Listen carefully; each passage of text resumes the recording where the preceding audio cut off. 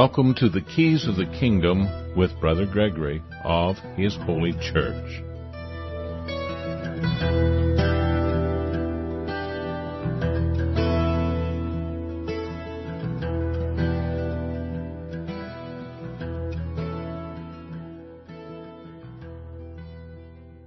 Well, welcome to Keys of the Kingdom. I'm Brother Gregory, and again, we're going to be talking about the Kingdom of God and listening to the news. Just before we begin the program, we always see lots of things that we could probably talk about, and of course there's a lot of things in the news. One of the big things is Elon Musk is talking about buying Twitter, and Twitter was supposedly one of those free speech platforms that hasn't been a free speech platform. I mean, somebody was pointing out that the president of the United States wasn't allowed on there, but Putin is allowed on there while he's invading another country. So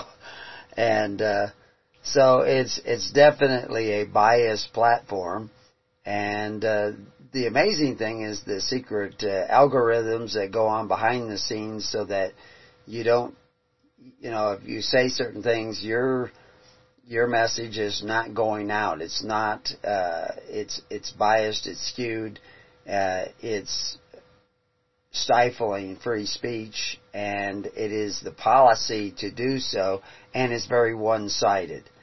And, of course, we've seen that for years now in the media, and, we've seen it in the schools, in the education. We have articles up on schools as tools, which show that there's been over 100 years of conspiracy documented by the United States government to alter the way in which Americans view history, alter the way they understand things.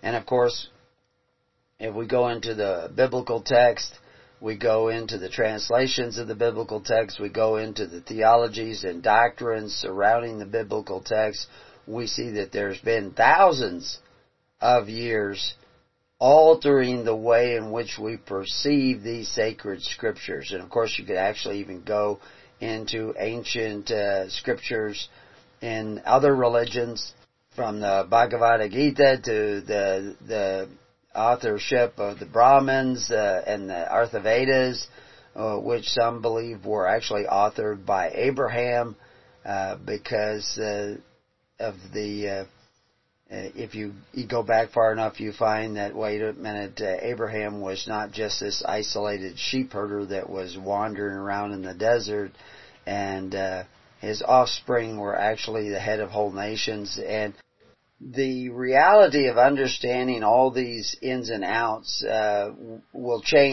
could change your view of history back in another direction, but the way in which it's presented, the arguments, the logical status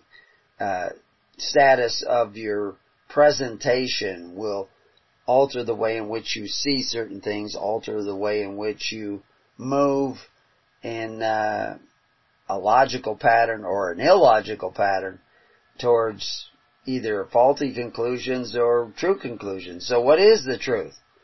If Elon Musk is successful in freeing up Twitter so that it becomes an actual free speech platform, you're going to be facing the same thing that Thomas Jefferson talked about 200 years ago in America. If you read the paper, you will be misinformed. If you don't read the paper, you will be uninformed. So you have two choices there, to be misinformed or to be uninformed. Well, what is the difference between that and Twitter and a free Twitter and a not so free Twitter? Is that you still have the problem of trying to find out what is the truth. And of course, that's where it all began. And, we've added to our article on the tree of knowledge, the tree of life. This was the dilemma facing Adam and Eve. How do I know what the truth is? How do I know what is good and evil? We can eat of the tree of the knowledge of good and evil, or we can eat of the tree of life. Because if you eat of the tree of life, you will know what is good and evil, what is right and wrong, in a much more detailed manner, and a much more important manner, than if you go and eat of the tree of the knowledge of good and evil. You are the tree of the knowledge of good and evil. Your mind, your intellect. And if you, on your own, just using your intellect, try to figure out what is true and what is not true, what is the reality of the situation and what is the false reality, the false narrative, you will not be able to do it, no matter how smart you are. And in fact, the smarter you are in intellectual intelligence, the more likely is you will have a false understanding of the truth. Because of the fact that the more intellectual power you have, the more likely you will be misled. The key to understanding the truth is all those things that Christ talked about, which is humility, sacrifice, forgiveness. If you're unforgiving, if you're selfish, this is going to be the tools by which you can be led away from the truth. And of course, the evil that is in the world that wants power over you, wants to take away your right to choose, wants to move you from a child of God to a object, a matter of a possession, a merchandise, is going to use your unforgiveness, your selfishness, your desire to control others to control you. Any con artist knows that, a sucker is born every minute, but the way in which you get the sucker to do what you want is that you manipulate that individual through a process of using his own desires to manipulate him. You cater to his greed to steal and rob him, to subvert his understanding of what is really going on. Because when you fall to that greed, you fall to that avarice, you fall to that desire to satisfy yourself, you are blinded by your own ambition. So anyway, that's kind of a quick rundown. We got a lot of different topics that we've been talking about, returning to Galatians and going through that, Zephaniah, Titus, Acts. I have been doing all kinds of things and supporting other articles and expanding other articles. Our article on the canon of the Bible. Why is the books that are in the Bible? How did they go about determining what books were in the Bible? Who was determining that? And the reality is, not always good people were making that determination. But the same as evil is always working behind the scenes to manipulate you into a world of darkness and confusion, the good is always working also behind the scenes to bring light where there is darkness. And these two elements, which is interesting to even call them both elements, darkness is not really an element. Darkness is simply the absence of the truth. And it's not warring against the light. You can't shine darkness into a room filled with light and see a beam of darkness going across the room. But you can shine a beam of light through a room that is filled with darkness, and you will see the beam going across the room, because darkness is simply the absence of the light, and a lie is simply the absence of the truth, which is how the lie progresses in you, is it gets you to deny a part of that truth. And it like the bullfighter, it distracts you away from the logic of God, the truth of God, the Spirit of God. And it does this often because so much in the Bible, because you're talking about spiritual things. Christ used parables, the Bible uses metaphors, the Hebrew language uses metaphors, allegories, to try to talk to you about things that are outside of this realm, because you fall into the fleshly realm, and so you only have the fleshly realm to talk about the things of the Spirit. to really know the things of the Spirit, you have to be born again of the Spirit, which is what born again really means, to be born again from above, this other spiritual realm. And when you're born again from above, you will have other eyes. The scales will come off because you will now have spiritual eyes to see what's really going on. Evil is going to want you to go back and respond to the things of the flesh. Fear, anger, lust, avarice, sloth, all these things. That's how evil gets its control over you, is that you fall prey to that. And so Christ created a system of government, which was like the government that Moses was talking about, like the system of altars that Abraham was teaching the people. It was a system where you could not just care about you. You had to care about other people as much as you cared about you. And you had to actively insert that care into your daily ministration, your daily relationship with society. You had to actually care about your neighbor, love your neighbor, actively pursue what was best for your neighbor in order for you to be awakened to the truth.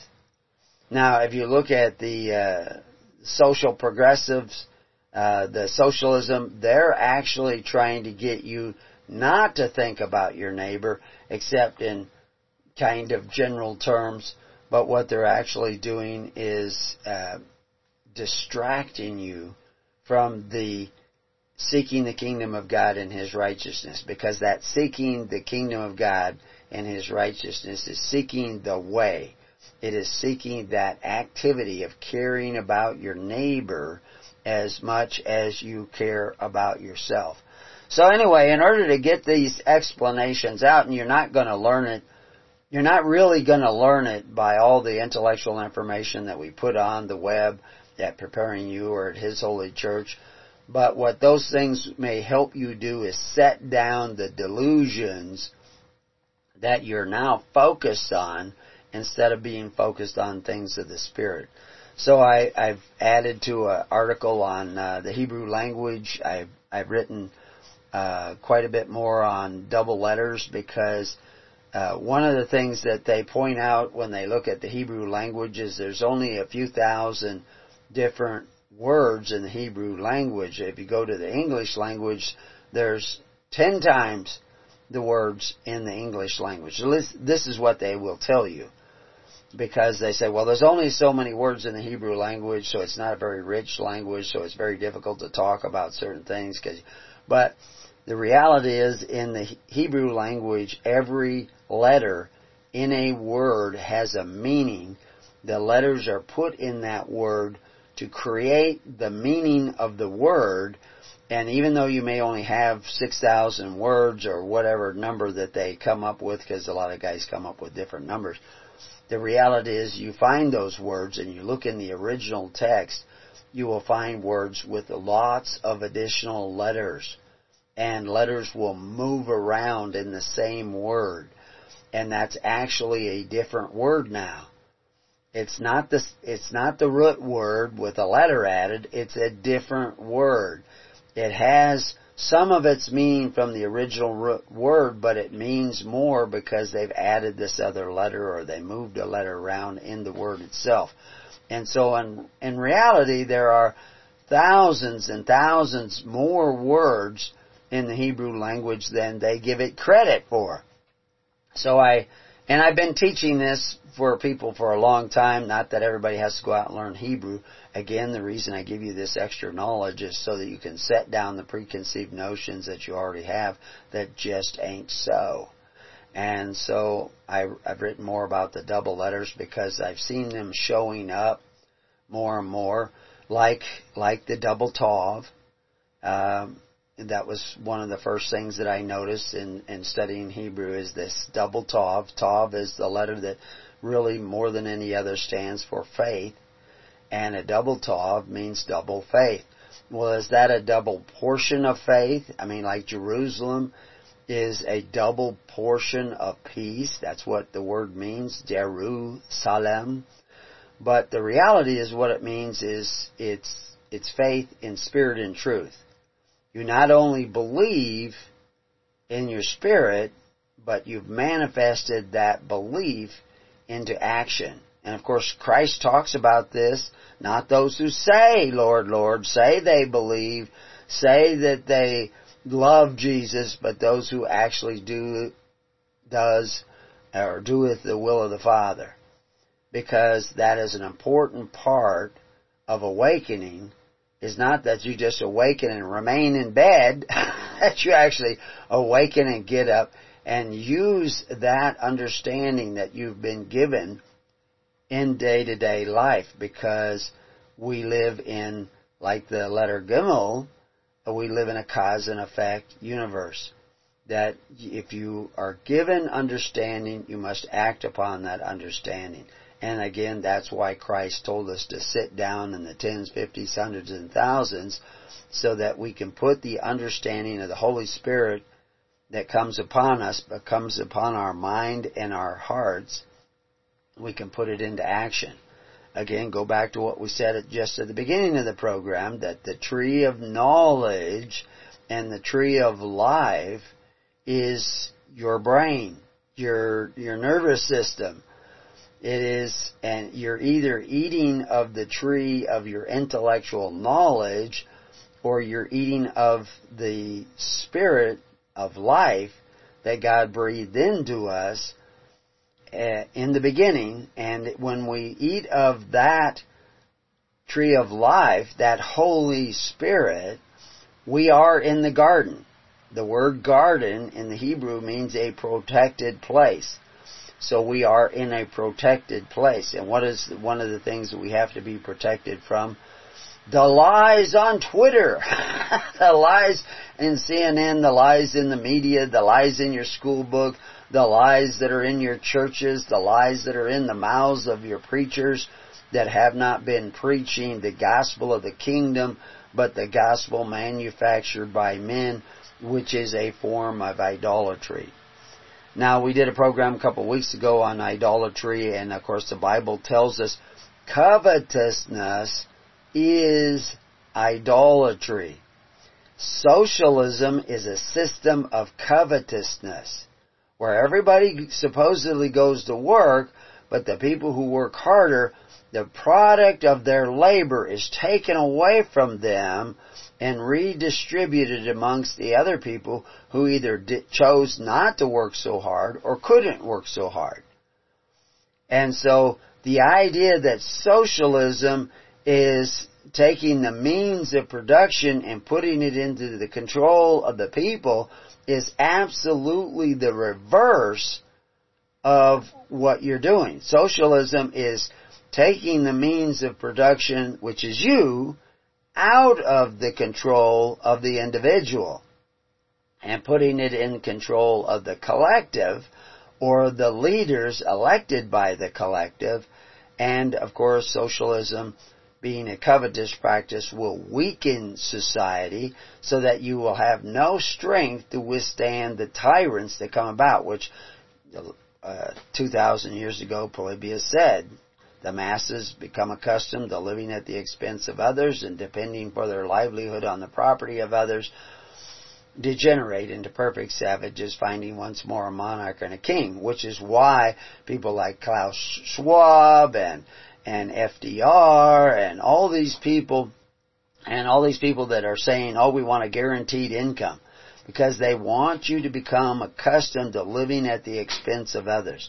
Socialism, that's what it's about. You will become accustomed to living at the expense of others.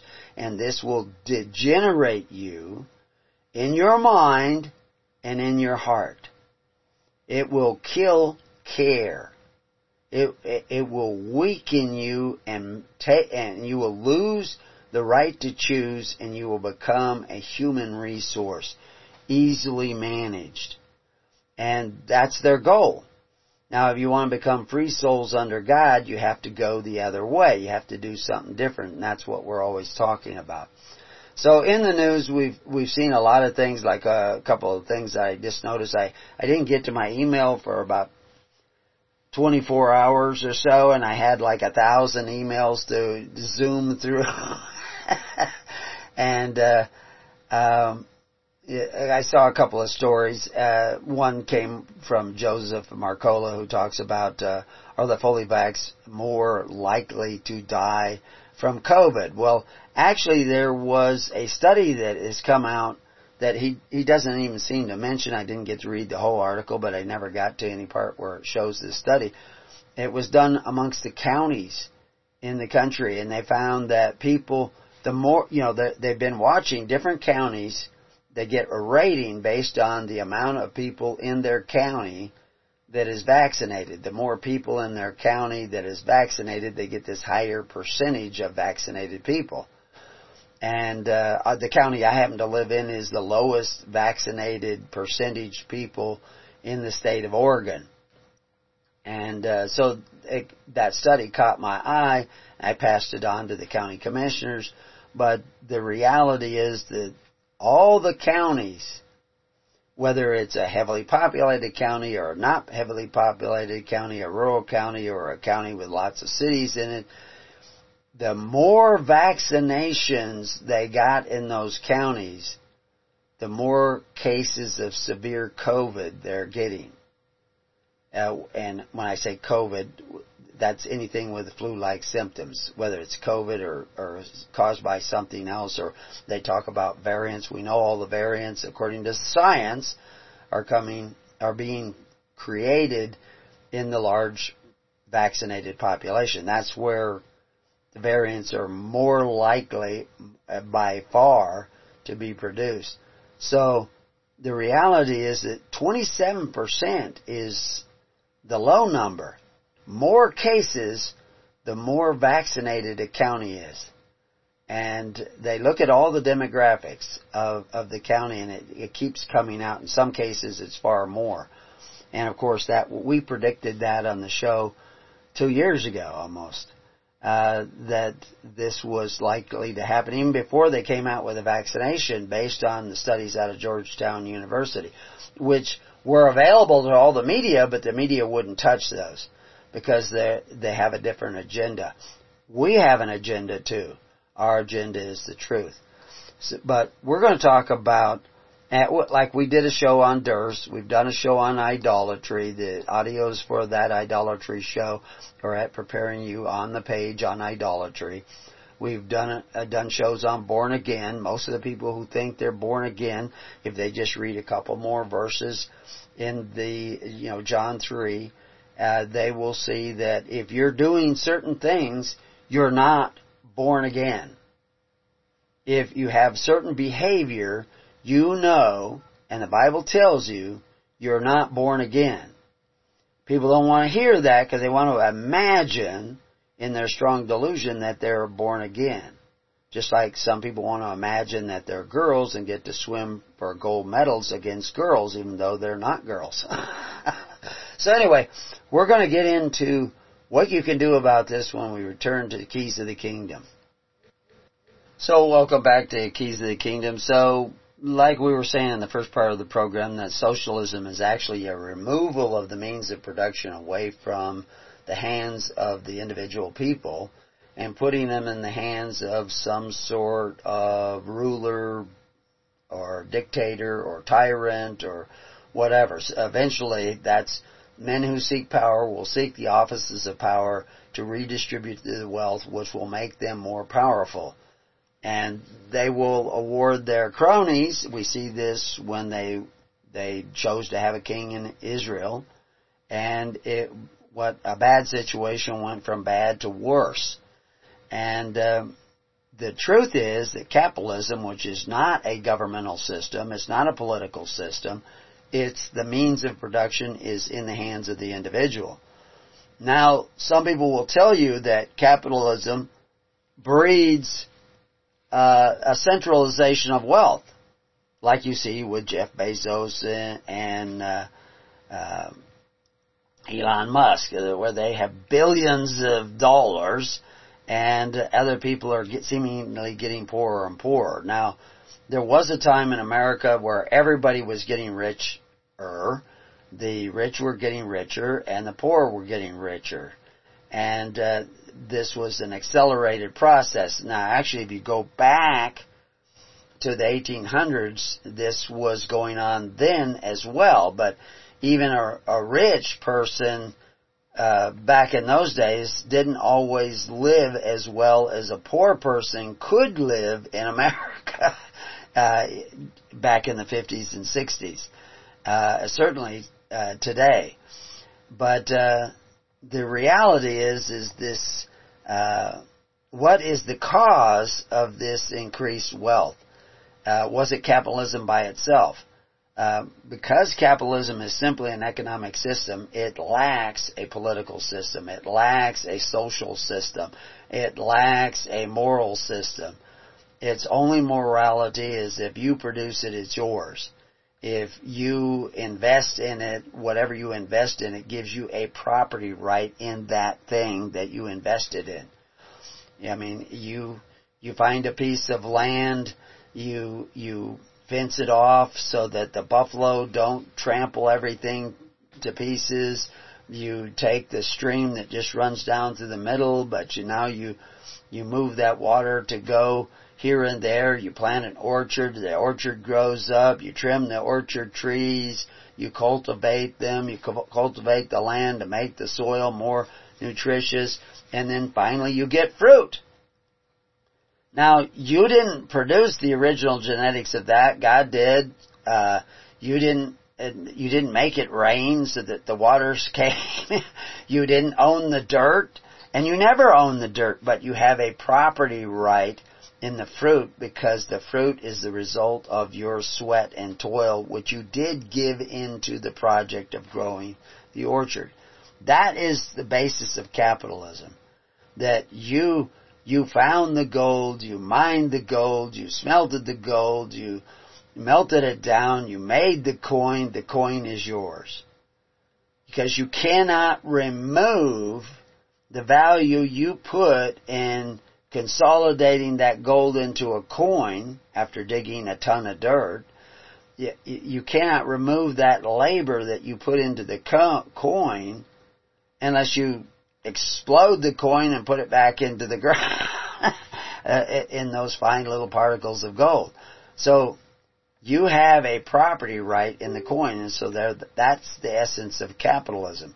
But yes, capitalism can tend to centralize wealth in the hands of a few, and everybody else ends up being poor, or you might have a middle class, but it will shrink.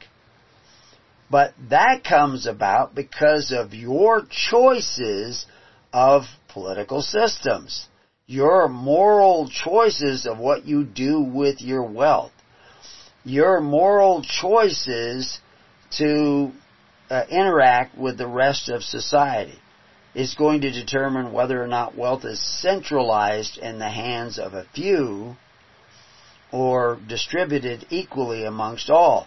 Well, of course, Moses, Abraham, Jesus Christ all had systems of the redistribution of wealth. Caesar had such a plan as well.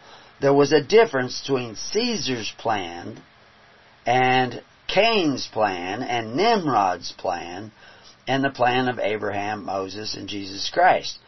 Abraham, Moses, and Jesus Christ operated by free will offerings where the people chose to gather together in free assemblies. They actually even call them free assemblies.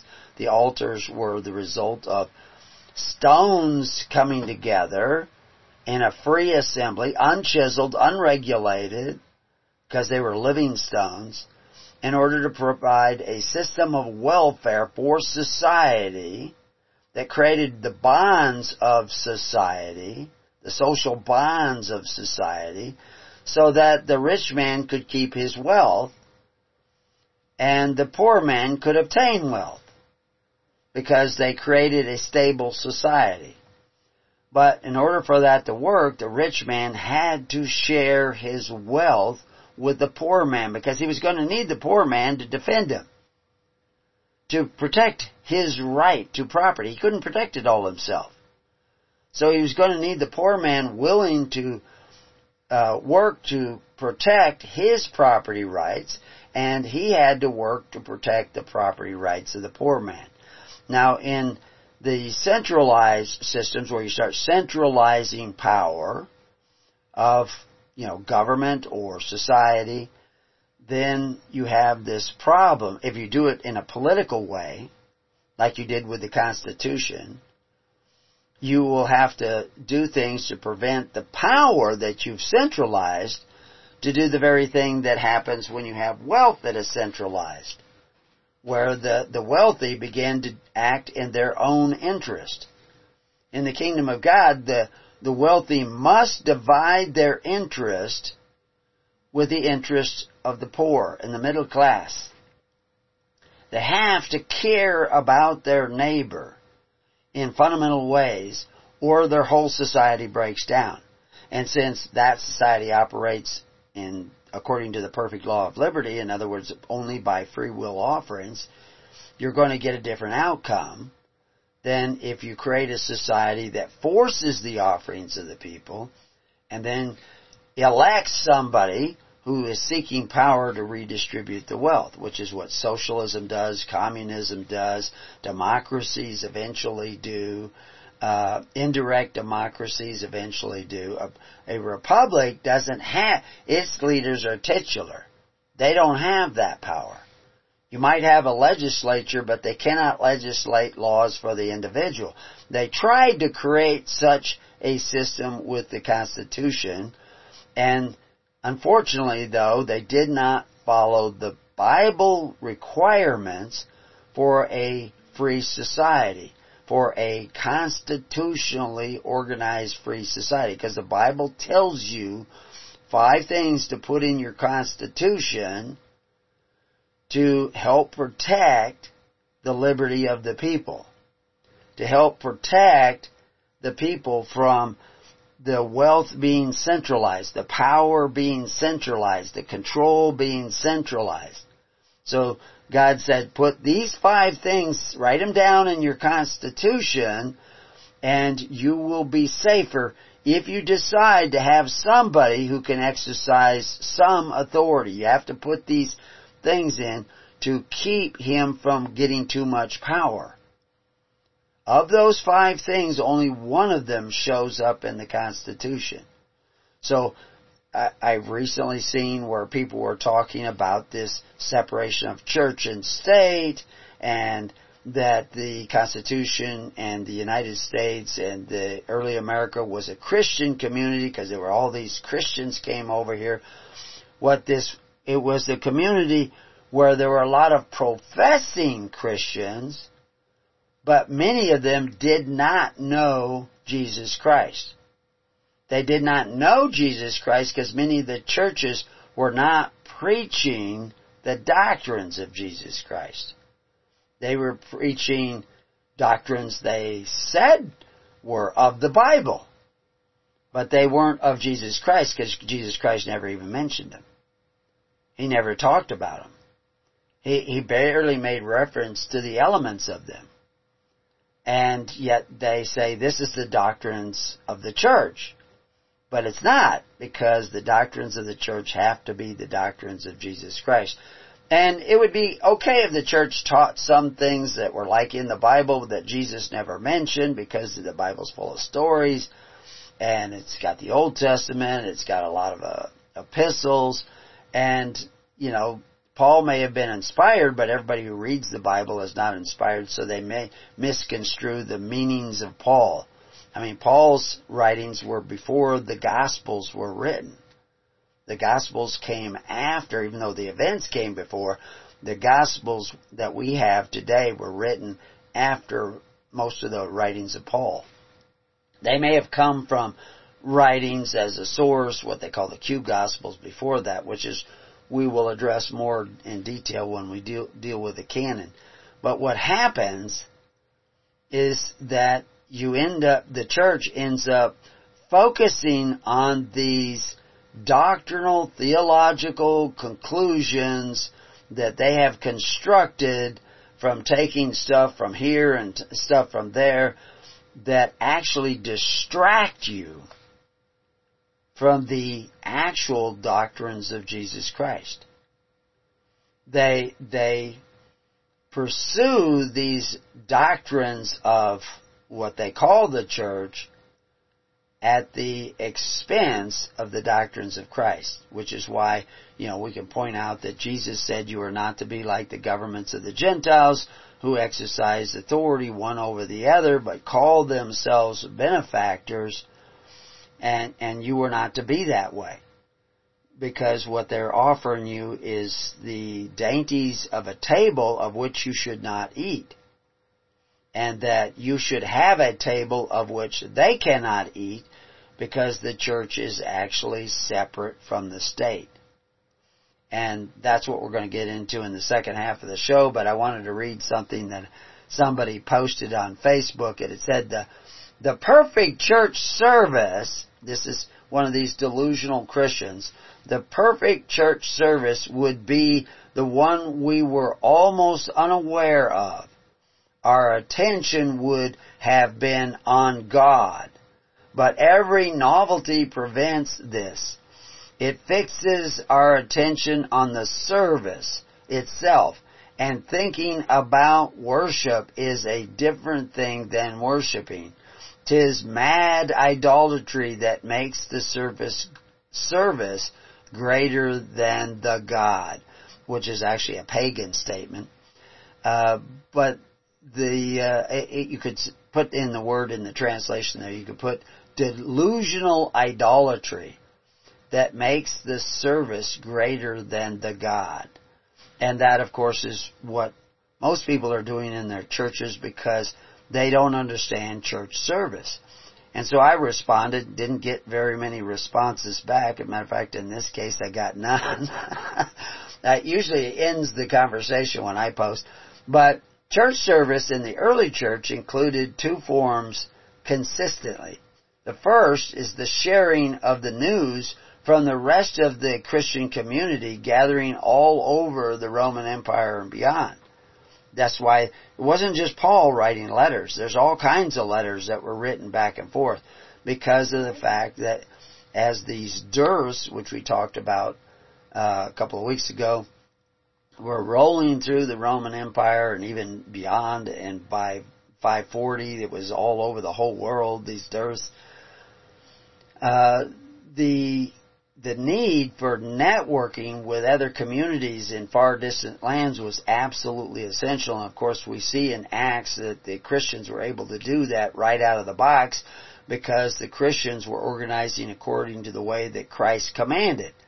They were sitting down in free will assemblies in congregations of tens, fifties, hundreds, and thousands until all of the Christian communities in all nations were networked together through this system of charity, so that if there was a difficult time or inflation, which we see running rampant, they were able to help one another out. And they created, we see right there in Acts 6, they created institutions by looking out amongst themselves, finding men they trust, and the apostles appointing them over those institutions to see to it that the daily ministration of the needy, even in foreign countries, far distant from Jerusalem, could be taken care of. And of course then we see immediately Paul in Acts going out with Barnabas and others to make sure that that daily ministration to the needy of those different communities was met in a timely fashion. Modern home churches, modern big churches, they don't do that. They actually go to the men who exercise authority one over the other. Those men who call themselves benefactors that are actually the rulers of governments. You see in Matthew, Mark, and Luke, they tell you, Jesus is saying this right out of his own mouth, that you're not supposed to be going to those men. And of course that's absolutely consistent with Proverbs. It's actually consistent with Psalms. It's consistent with all the prophets. And we show this and all the hundreds of articles at Preparing You that, if you sit and eat with a ruler and he serves you these dainties from his table, he serves you deceitful meats. and you should put a knife to your throat if you be a man of appetite. No, in other words, don't eat those things. So what you need to be doing if you're going to live according to the, because he's a ruler, he exercises authority. He has set the table of benefits because he has forced your neighbor to contribute. This supposedly brings society together, but it actually divides society in a meaningful way. It's just like Facebook. You know, Zuckerberg says he's created Facebook to bring the people together. And really what Facebook does is it tribalizes the people. And we've seen that just rapidly taking place. If you're a conservative, you get conservative posts. If you're a liberal or a socialist, you're going to get the socialist posts. And he is actually dividing society by creating these tribes, and this is of course what Twitter is doing. It is censoring the conversation so that you cannot work out your differences, because you're not going to hear the conservative side, or you're not going to hear the liberal side, or the progressive side. And so they began to divide, tribalize all of society, and now you got everybody at each other. So the media has been doing the same thing. No, you want to have the conversations, you want to resolve your differences, but that's not what they want to do. They are dividing and conquering. There are two states. We use this word state. There are actually two states, and we will get into this. One is capital S state. That's a centralization of political power and can be a centralization of wealth. And then there is the small letter state. That is the state of freedom, which is held by every individual. You have to understand that governments have no inherent rights. That they are given rights by the people. You have in the law of nature, you have an absolute right to choose all kinds of things. In an inexhaustible set of choices. You really don't have as many as you might even think you have. You really only have two choices. You're going to eat of the tree of knowledge of good and evil, or you're going to eat of the tree of life. If you eat of the tree of the knowledge of good and evil, you will think you have a million choices. But reality is that those choices will be manipulated, because you can't be everywhere in the tree of knowledge. Or you have the choice of eating of the tree of life, which is the guidance of the Holy Spirit. And the Holy Spirit is a still small voice. It's not going to strong-arm you. It's going to show you a path. You have to listen quietly and carefully to know that path. But it's going to give you the best path. It might give you alternatives, like you can go this way by this way, or you can go this way by that way. And so you may have some nuances of choice in there, but ultimately the choice you have is to eat of the tree of life, the tree of the Holy Spirit, or not. But you get to make that choice. It's very important to understand that this Christian community set a table for the welfare of the people that was funded through free will offerings and the perfect law of liberty, while Rome at this time, although Rome used to do that same thing in the early days of Rome when it was first a republic, after they had their own Roman revolution where they threw out the Tarquinian kings and set up a republic, much like America threw out a king that was usurping more power than he had. Long story. But the reality is that eventually they became more and more democratic, and someone spread amongst them gifts, gratuities, and benefits, and they became weaker and weaker and weaker. Like 150 years before the first emperor, or at least 100 years before the first emperor, Polybius was saying that the masses were developing this appetite for benefits and had become accustomed to living at the expense of others and depending for their livelihood on the property of others. part of that was the huge rise of slavery in Rome. Now, slavery had not, when it was a true republic and a pure republic, there was very little slavery in amongst the Roman people. There's always been some servitude, but the idea of enslaving large portions of people didn't exist. Sparta, more than half of the people of Sparta were virtually slaves in Sparta. And it was a very Nazi-type government. We think, because of the movies, we're led to believe that somehow they were all for freedom. Well, they were freedom for the elite, but not for everybody else. They actually kept them in subjection. But Rome moved away from the principles of a republic over a period of time, and eventually they ended up with an emperor. And of course, Polybius prophesied this. Plutarch talks about it, that what destroyed Rome was he who was spreading amongst the people these gifts. And of course, Proverbs, David talks about what should have been for their welfare become a snare, because they were based on forced offerings rather than free will offerings. John the Baptist comes along and says we have to do free will offerings. If you have 2 coats and your neighbor has none, you have to do it through sharing, which is charity, and you have to do the same in meats. Well, the modern church, who thinks they're going to church services because they focus on God and they love Jesus, and they're not really following the Holy Spirit, they're following emotionalism. The service doesn't provide any daily bread, daily ministration.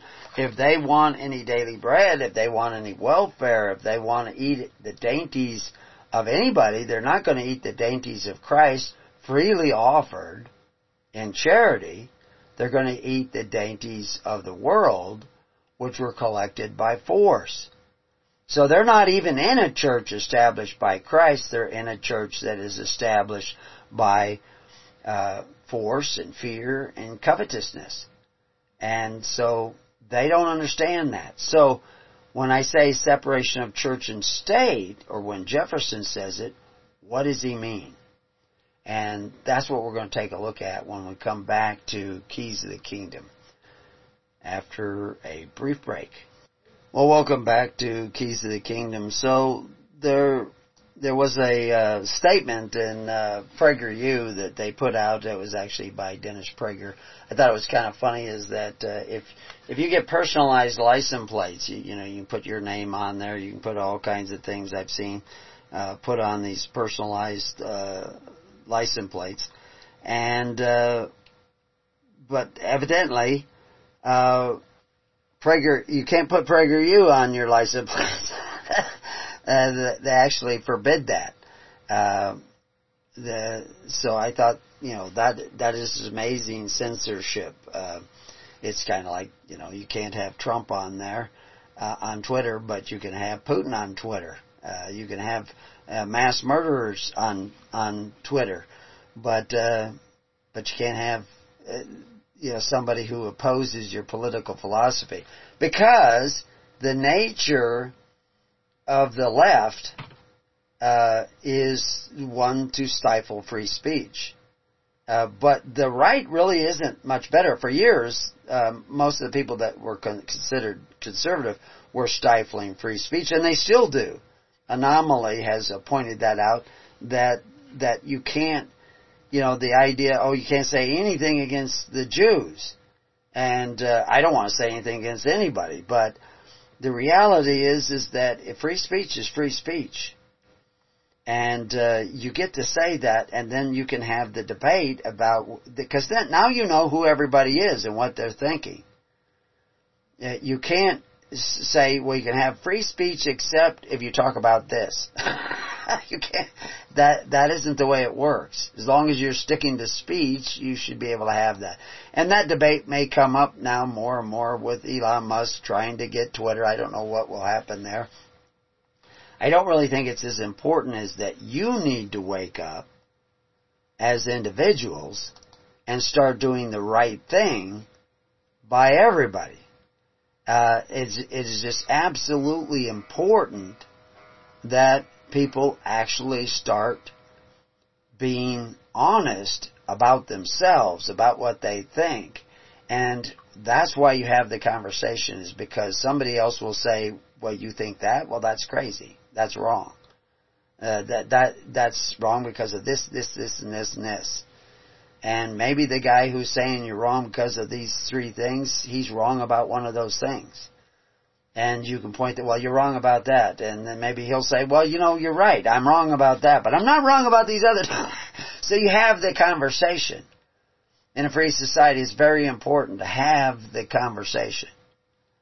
And that's what we need to do, is have that conversation with one another. But people are not having that conversation with one another. They're very confused about what that conversation... Well, as an example, the woman who was chosen to be on the Supreme Court, this is what they said, because she was black and she was a woman. And she's supposedly chosen by Joe Biden. But when she was asked, can you define what a woman is? She said, I'm not a biologist. She couldn't do it because she wasn't a biologist. And the conservatives that were questioning her, I guess they're conservative Republicans, whatever, they didn't even get it. They just completely missed their opportunity here. Because she just said, by her answer, that gender of a woman is determined by biology.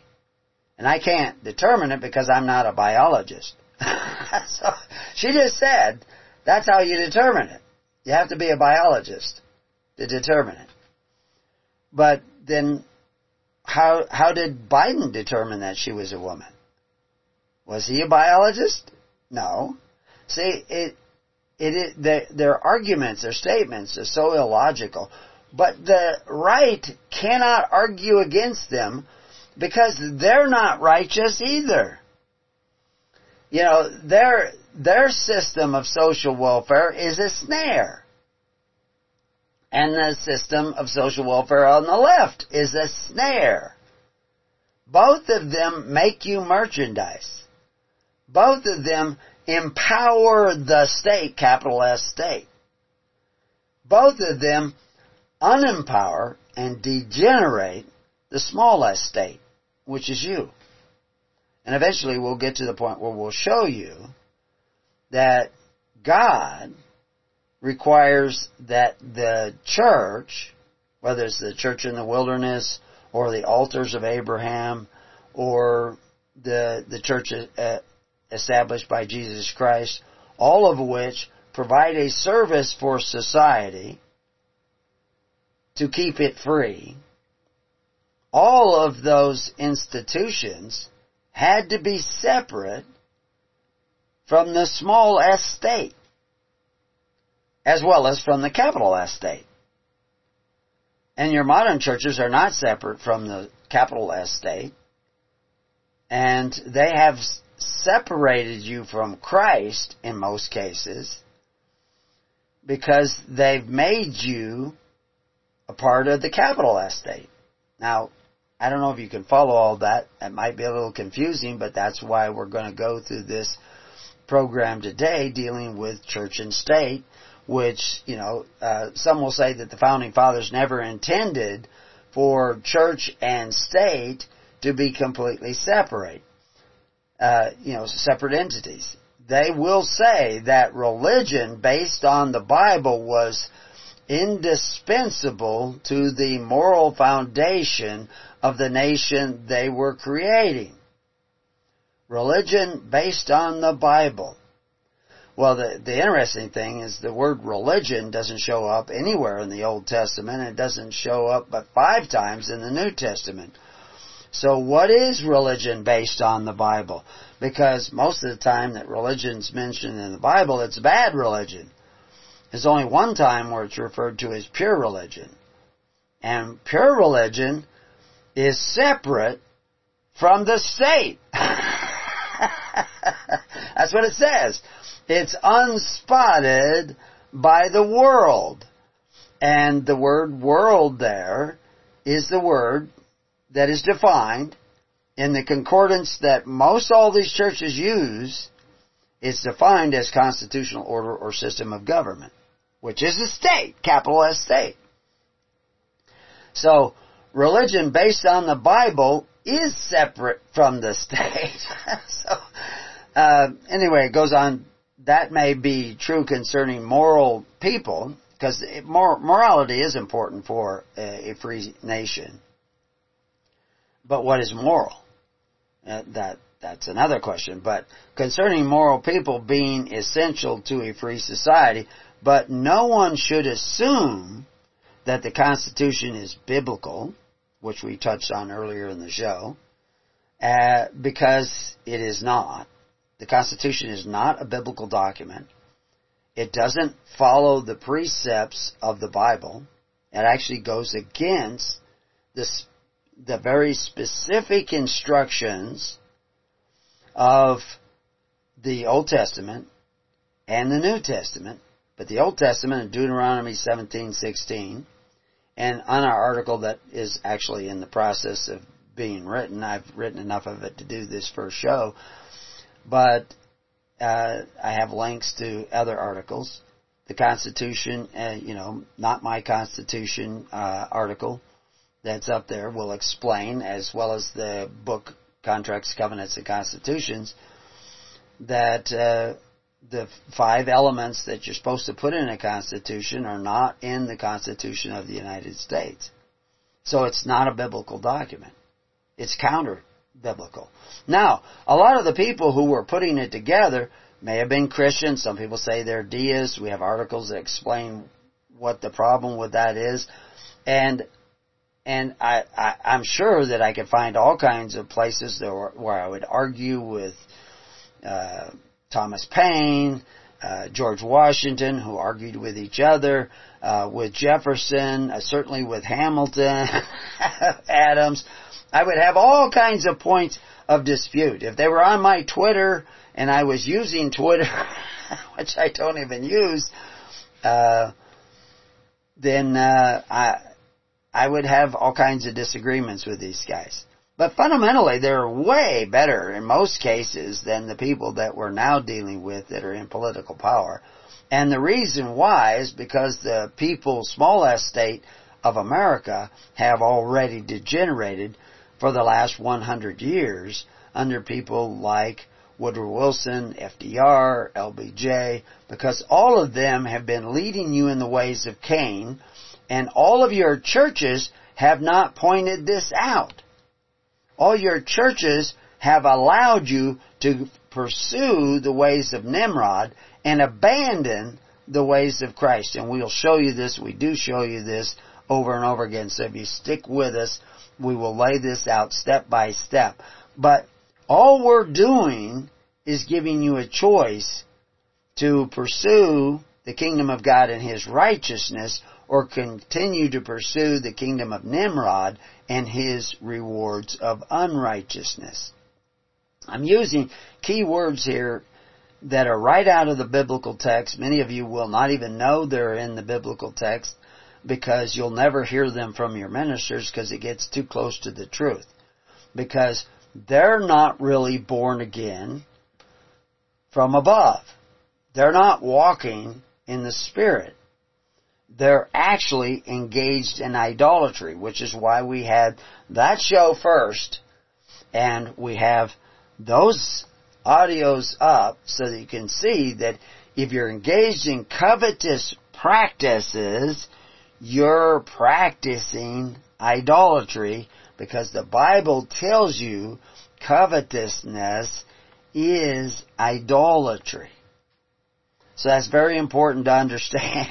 So, anyway, the separation of church and state doctrine, and of course we could put separation of church and state, capital state, or we could put separation of church and state, small letter s state, because the church is supposed to be separate from both of those.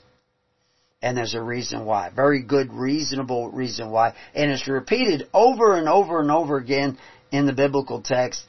but your pastors and your preachers and your Pudd'nhead pastors have missed it. But we'll share it with you, and then you can decide for yourself.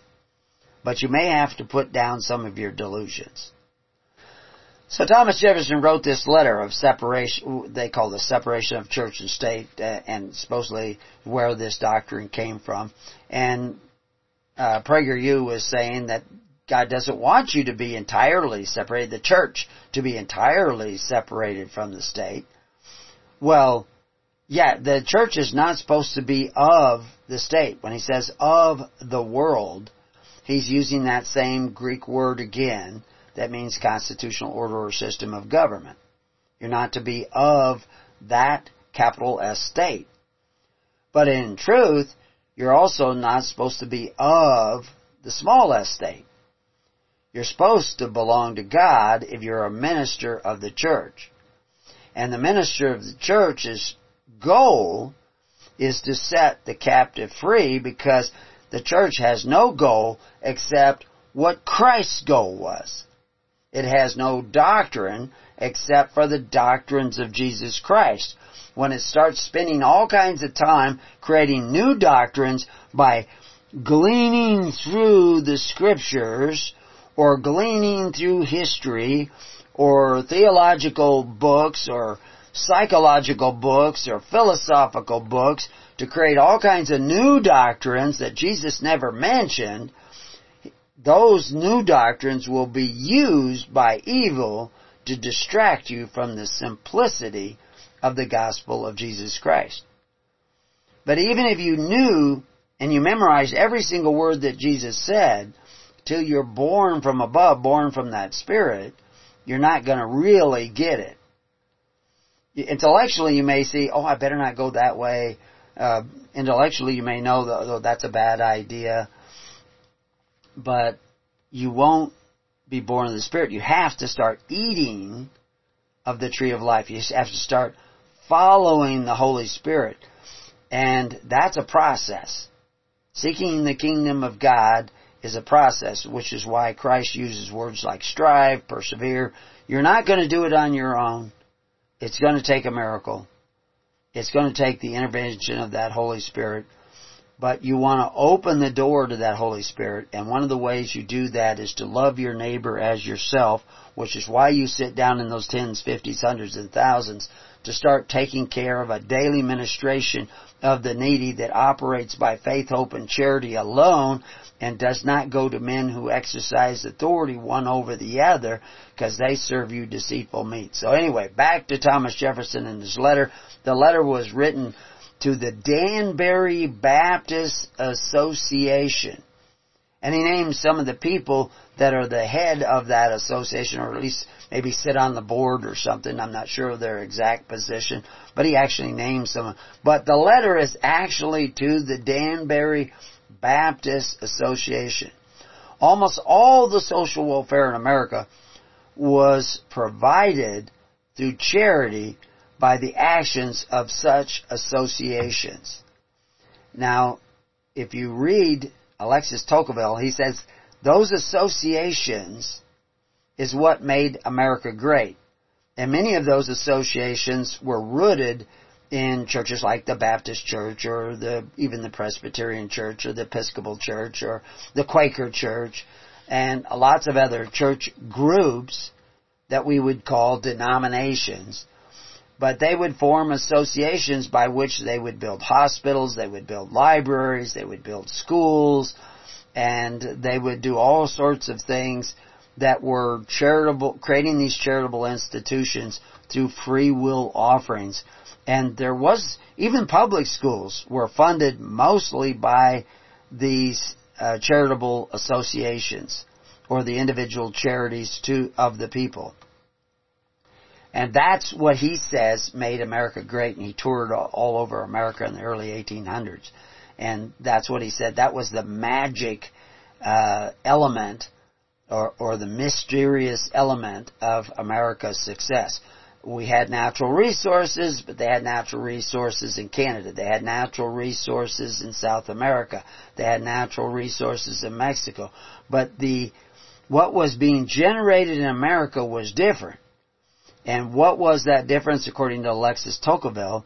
It was these charitable associations of the people. And Jefferson is writing one of those associations.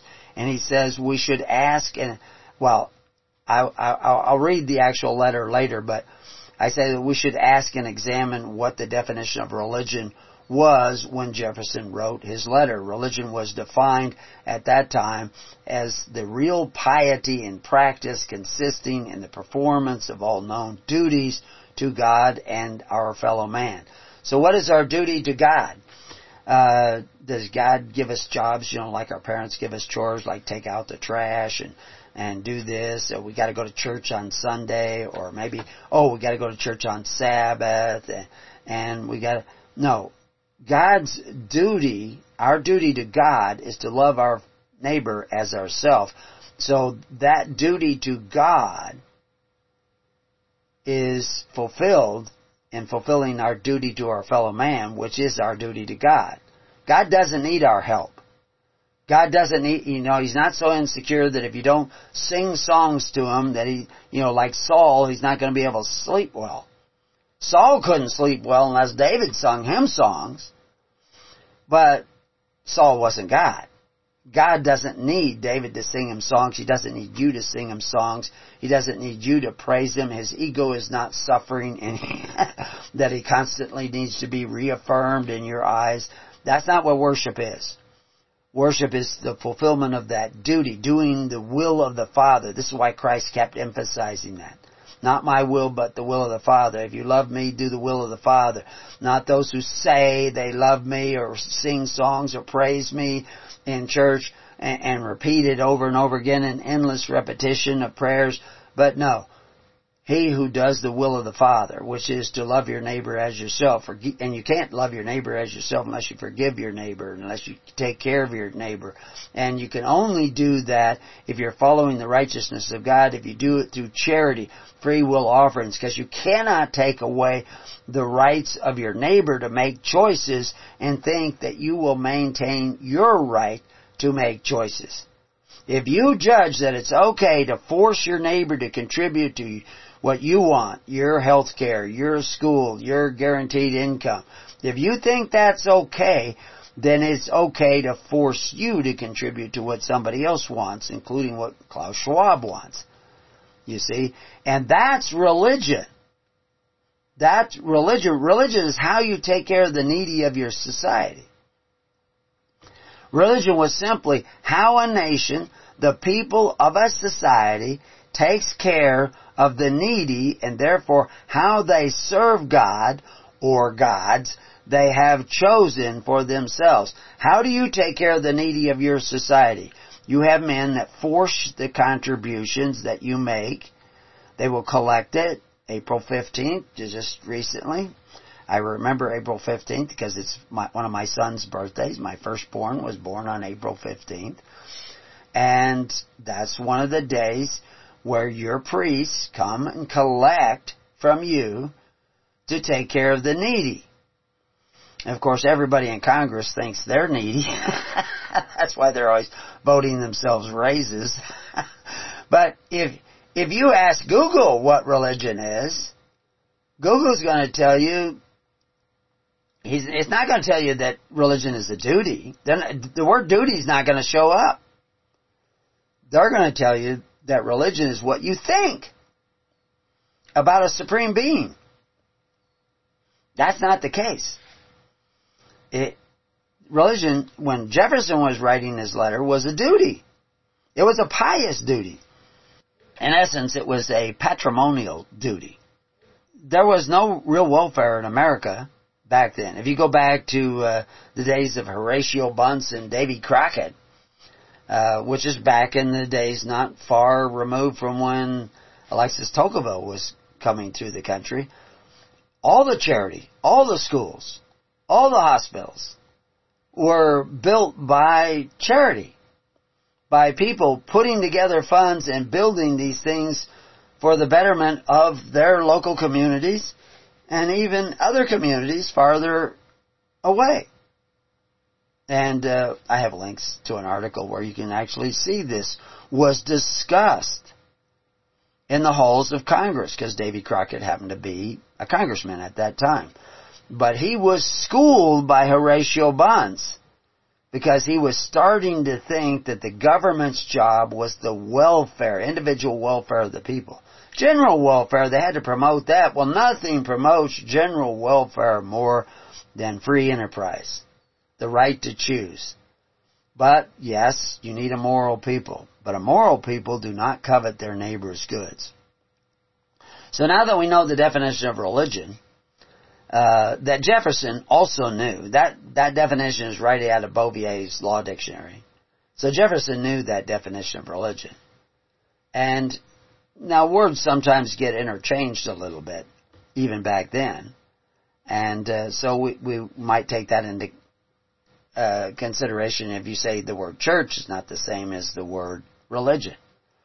You're not supposed to establish a way, the government is not supposed to establish a way to take care of the needy of society,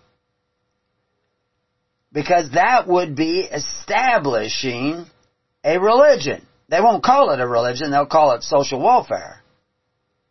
But if religion is social welfare, provided by the church, the daily ministration that took care of the needy of society, including widows and orphans, then that's religion. But if you change the definition of religion to churchianity, then you can say, well, the government's not supposed to establish a religion, a church.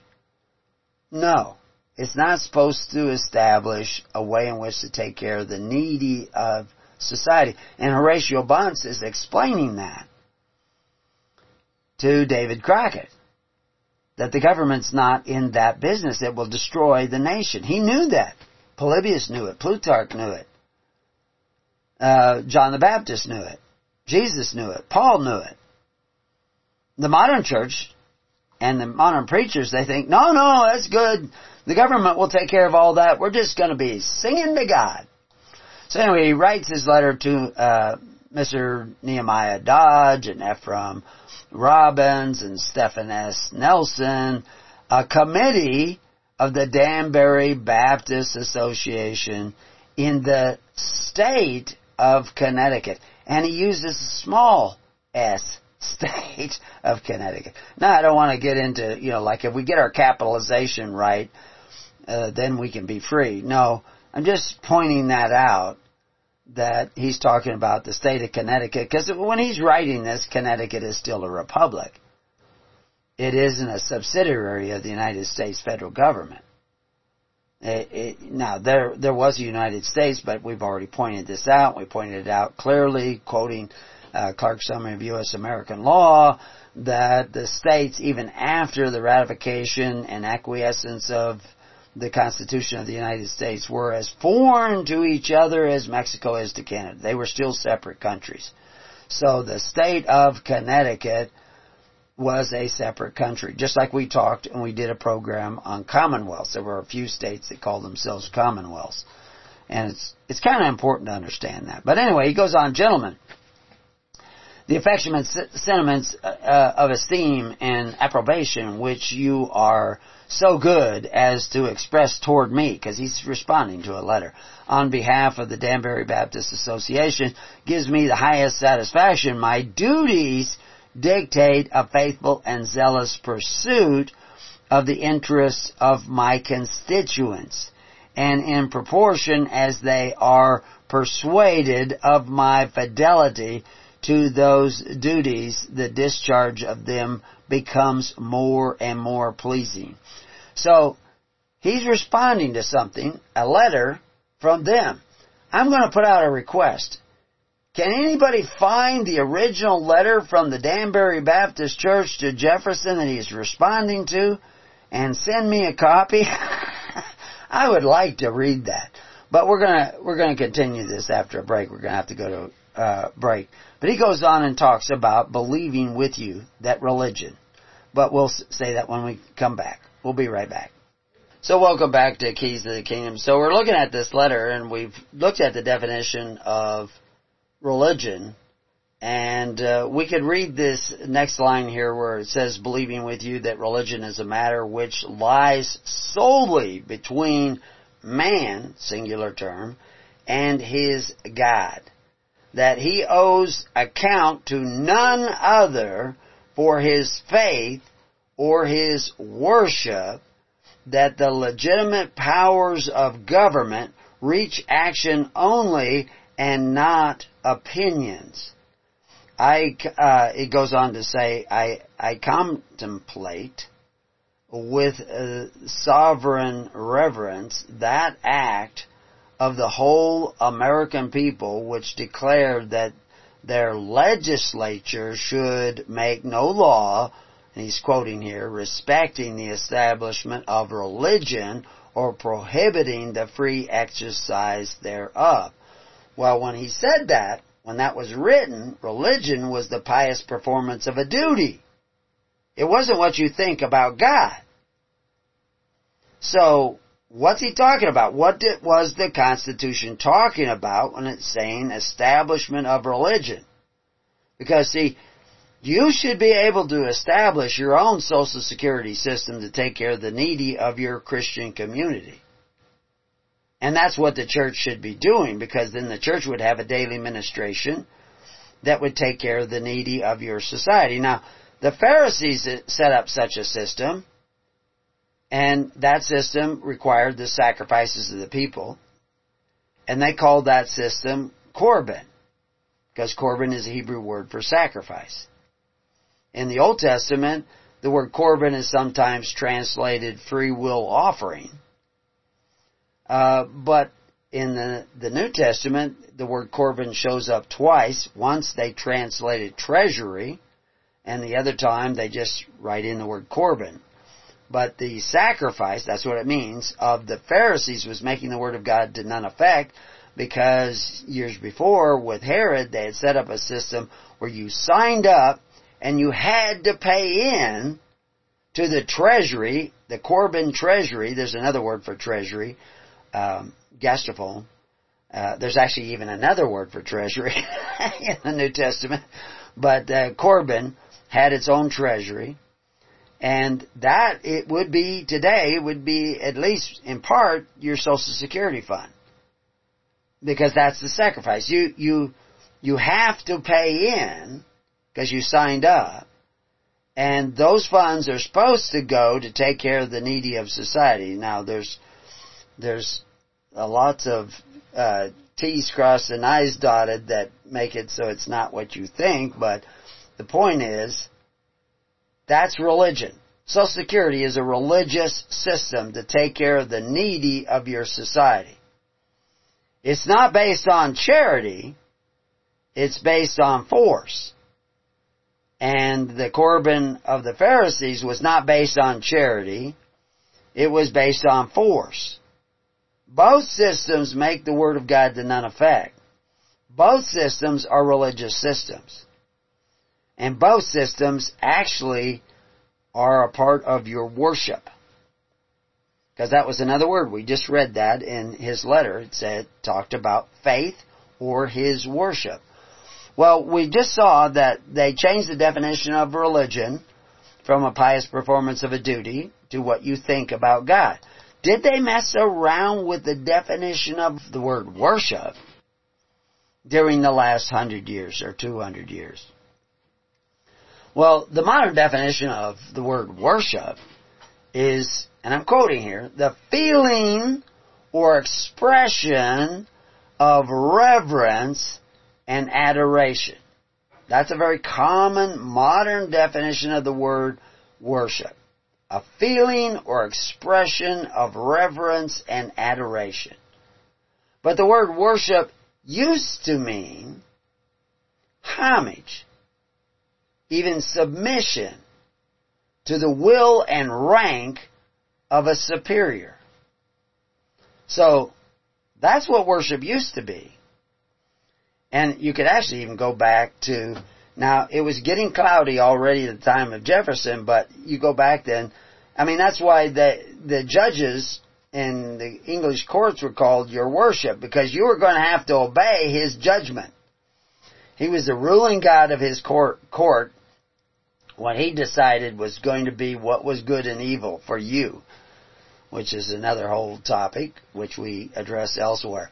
But the reality is that the people who are saying when you go to church services that what the church there is supposed to do is give you a feeling based on the way in which they express a reverence and adoration of Jesus Christ or God, or both. But worship should be doing the will of the Father. And of course Christ says that. That's His doctrine. It's not the doctrine of the modern church, because you don't have to do anything according to the modern church. Because you can't earn salvation. And that's absolutely true. All good lies have an absolute truth in them. Is that you can't do anything where God owes you salvation.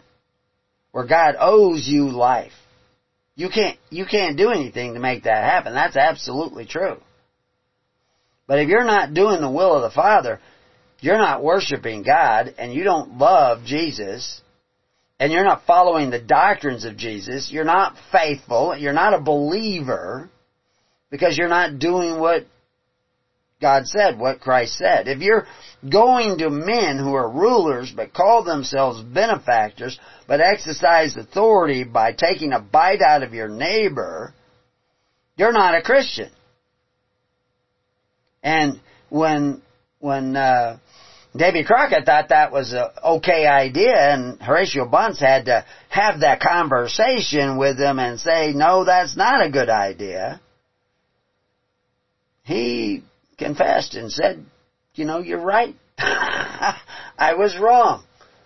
To vote money from the Treasury of the United States to help out the poor and needy. They were victims of a fire, and Congress voted to send them money to help. They had to run out of their houses because the houses were burning so fast. They didn't even have any clothes. They didn't have any food.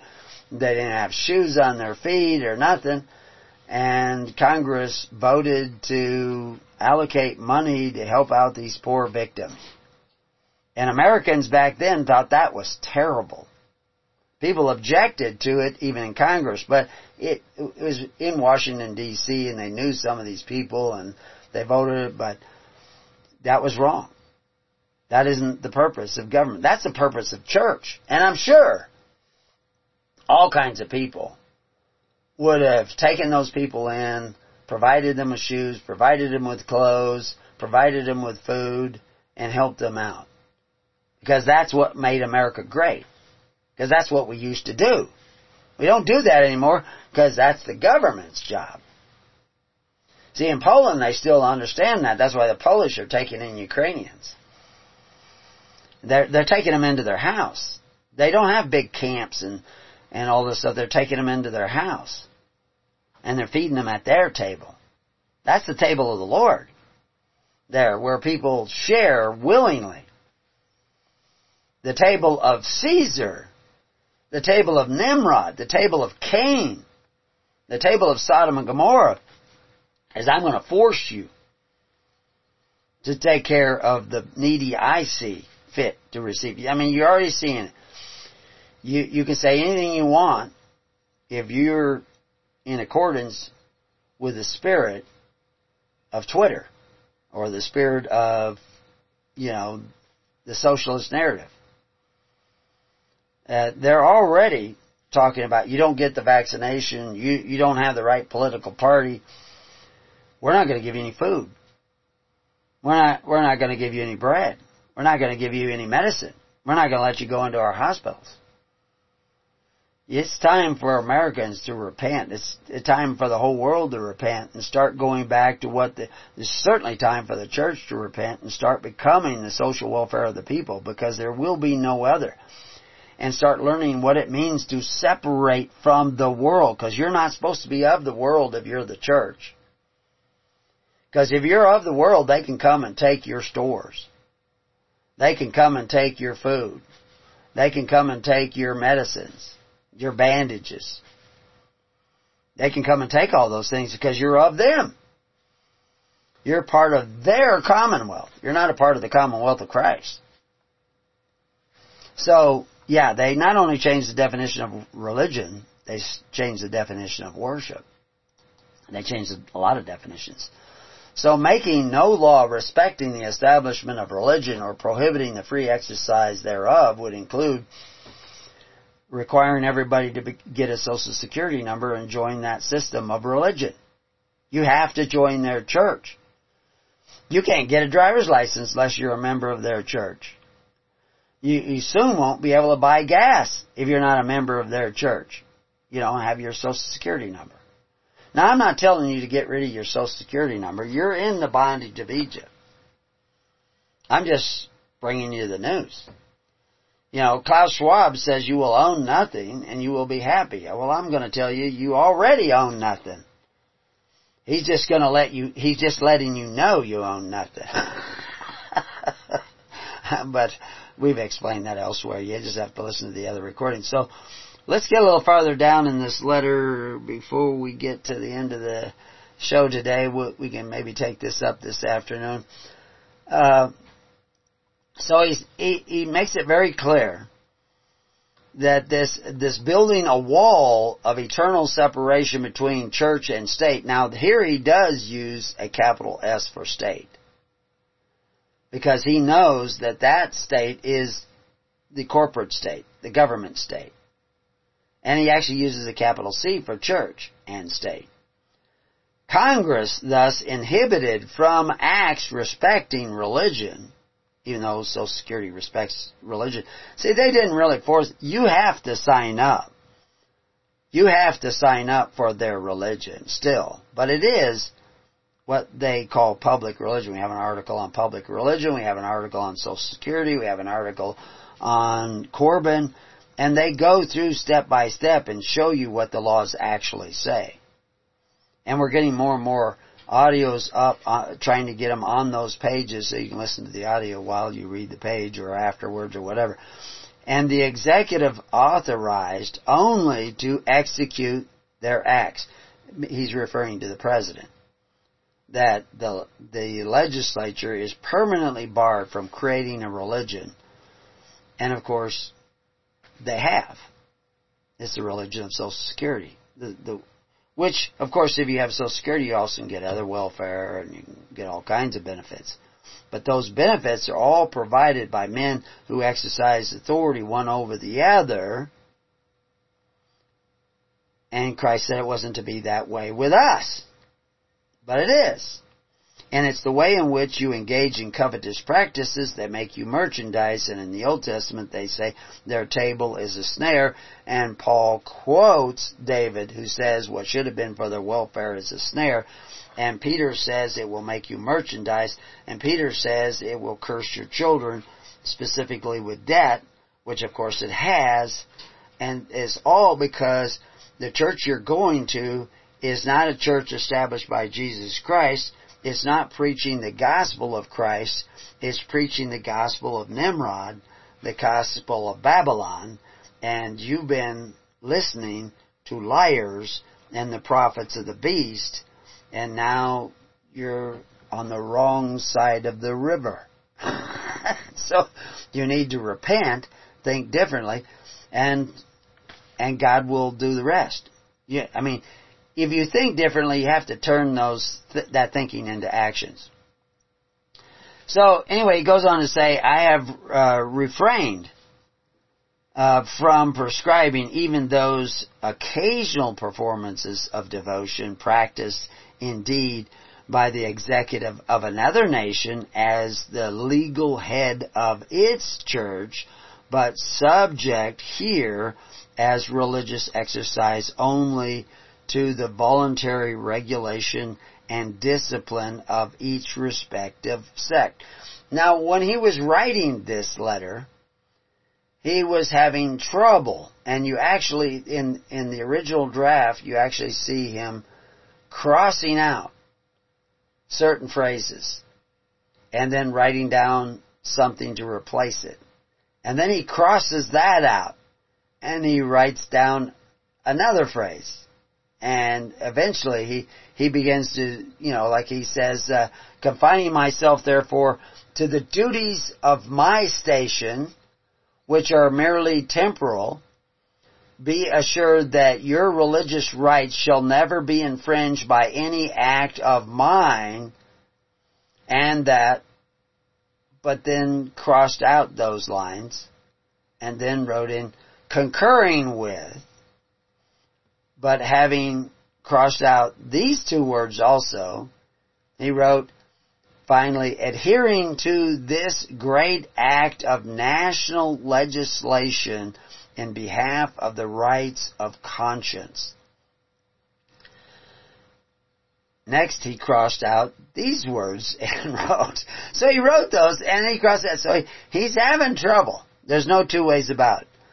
But now he again begins adhering to this expression of the supreme will of the nation in behalf of the rights of conscience. I shall see with friendly disposition the progress of those sentiments which tend to restore to man all his natural rights, convinced that he has no natural rights in opposition to his social duties. He's going back to religion being the pious performance of a social duty to God and to your fellow man through acts of conscience, individual conscience. Government has no conscience. Individuals have conscience. Governments have no natural rights. Individuals have natural rights. And the friendly disposition has to do with charity. If you want your natural rights back, you have to take back your natural responsibilities and provide for yourselves through pure religion the friendly disposition of charity and the care of the needy of your society, and stop eating at the tables of idolaters who force the contributions of your neighbor, take a bite out of one another through the power of government, through the exercising authority of men who call themselves benefactors, but exercise that authority instead, and actually start doing what Christ said from the beginning. And that's not what we've been doing in our churches. It's not what we've been doing in our society for over 100 years. We've almost completely abandoned it. Now, you can watch the progression of this over a long period of time. But since FDR, LBJ, the New Deal, it has gone really downhill. I mean, at the beginning of 1900s, the black family, 3% at the most were single-parent families. Because of Woodrow Wilson and FDR, this progressed up to like 25%, 27%. But with LBJ, who targeted the black communities, it jumped up to 70%. This is altering. It's degenerating society. It degenerated the black community, and it's going into the white community. And like I say, I don't even like black and white communities or Asian communities. It's just the community of mankind. But it's because you have your control group. They weren't targeting the Asian community. They were targeting the black community, and you can see what it did. They actually went in. If you read our article of Cloward and Piven, they actually went into those communities and tried to get as many possible as they could signed up. I can name you people in the Mexican community that saw them come into their family and tried to get them signed up more and more for social welfare through the government. It crippled the families. It destroyed at least one son of the family and has undermined others in the family because of social welfare, this guaranteed income through social welfare from men who exercise authority one over the other because they don't have the governing effect of rights of conscience. You've been taking away the right to choose from your neighbor for so long you become accustomed to it. Can you wonder there aren't more tyrants in the world today. So real quickly, because we only have a few minutes, we'll get to the bottom of the letter and then we can save more of the solution for the afternoon show. If we get to the afternoon show, I got a lot going on today. I reciprocate your kind prayers for the protection and blessing of the common Father and creation of man, and tender you for yourselves and the Danbury Baptist Association. Assurance of my high respect and esteem. Yeah, they were concerned about the government setting up a religion, but this was 1802. It wasn't until 1933 that we really set up a national public religion through the Social Security Administration, which was opposed by one of the biggest churches in the world, until Eleanor Roosevelt met with one of their priests in New York, and then he came out of the meeting and it was okay. And there were some changes that took place, but exactly what, we'll have to save that for another time.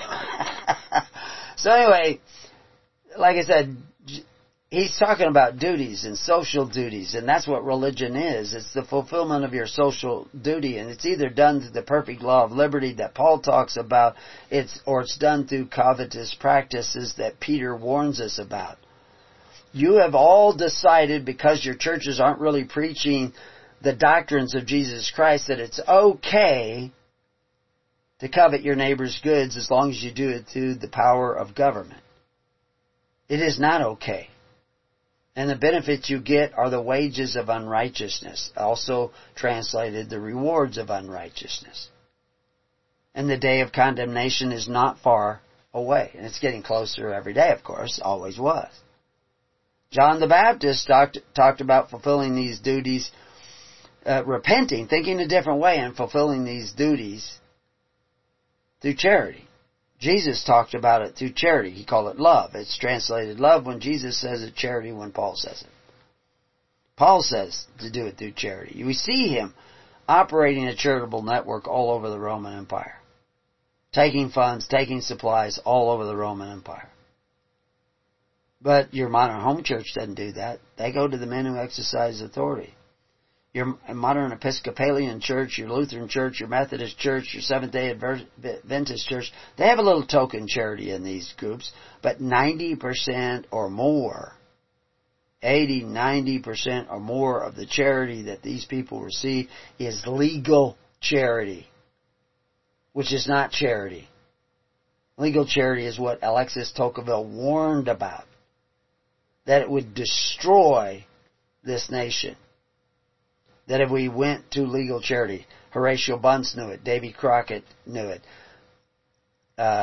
Alexis Tocqueville knew it. You have forgotten it. You weren't taught it. We're teaching you it. So what you need to do is go to preparingyou.com and join the network. You need to go to hisholychurch.org and join the network. Either one, doesn't matter. You end up in the same place. And the network is based on geography, and it's just an email network. That's how you begin the process. And then once you get on that group, then you start forming actual congregations of tens, fifties, hundreds, and thousands. You don't have to get together and sing. If you do get together, fine. You can sing. But if you're not getting together and harmonizing with the doctrines of Jesus Christ, starting to learn what it means to take care of one another while you pay your tally of bricks, because you're in the bondage of Egypt, you're going to have to pay your tally of bricks for the most part. If you don't learn to do that, learn to do what the early church was doing, may God have mercy on your soul. Because you can see things changing right before our eyes. All around the world. Everywhere. And so you may need to repent. You need to change the way you think. And you need to start going the other way. With a friendly disposition of love and charity for one another. Until then, may God be with you. And may there be peace upon your house. God bless. See you on the network.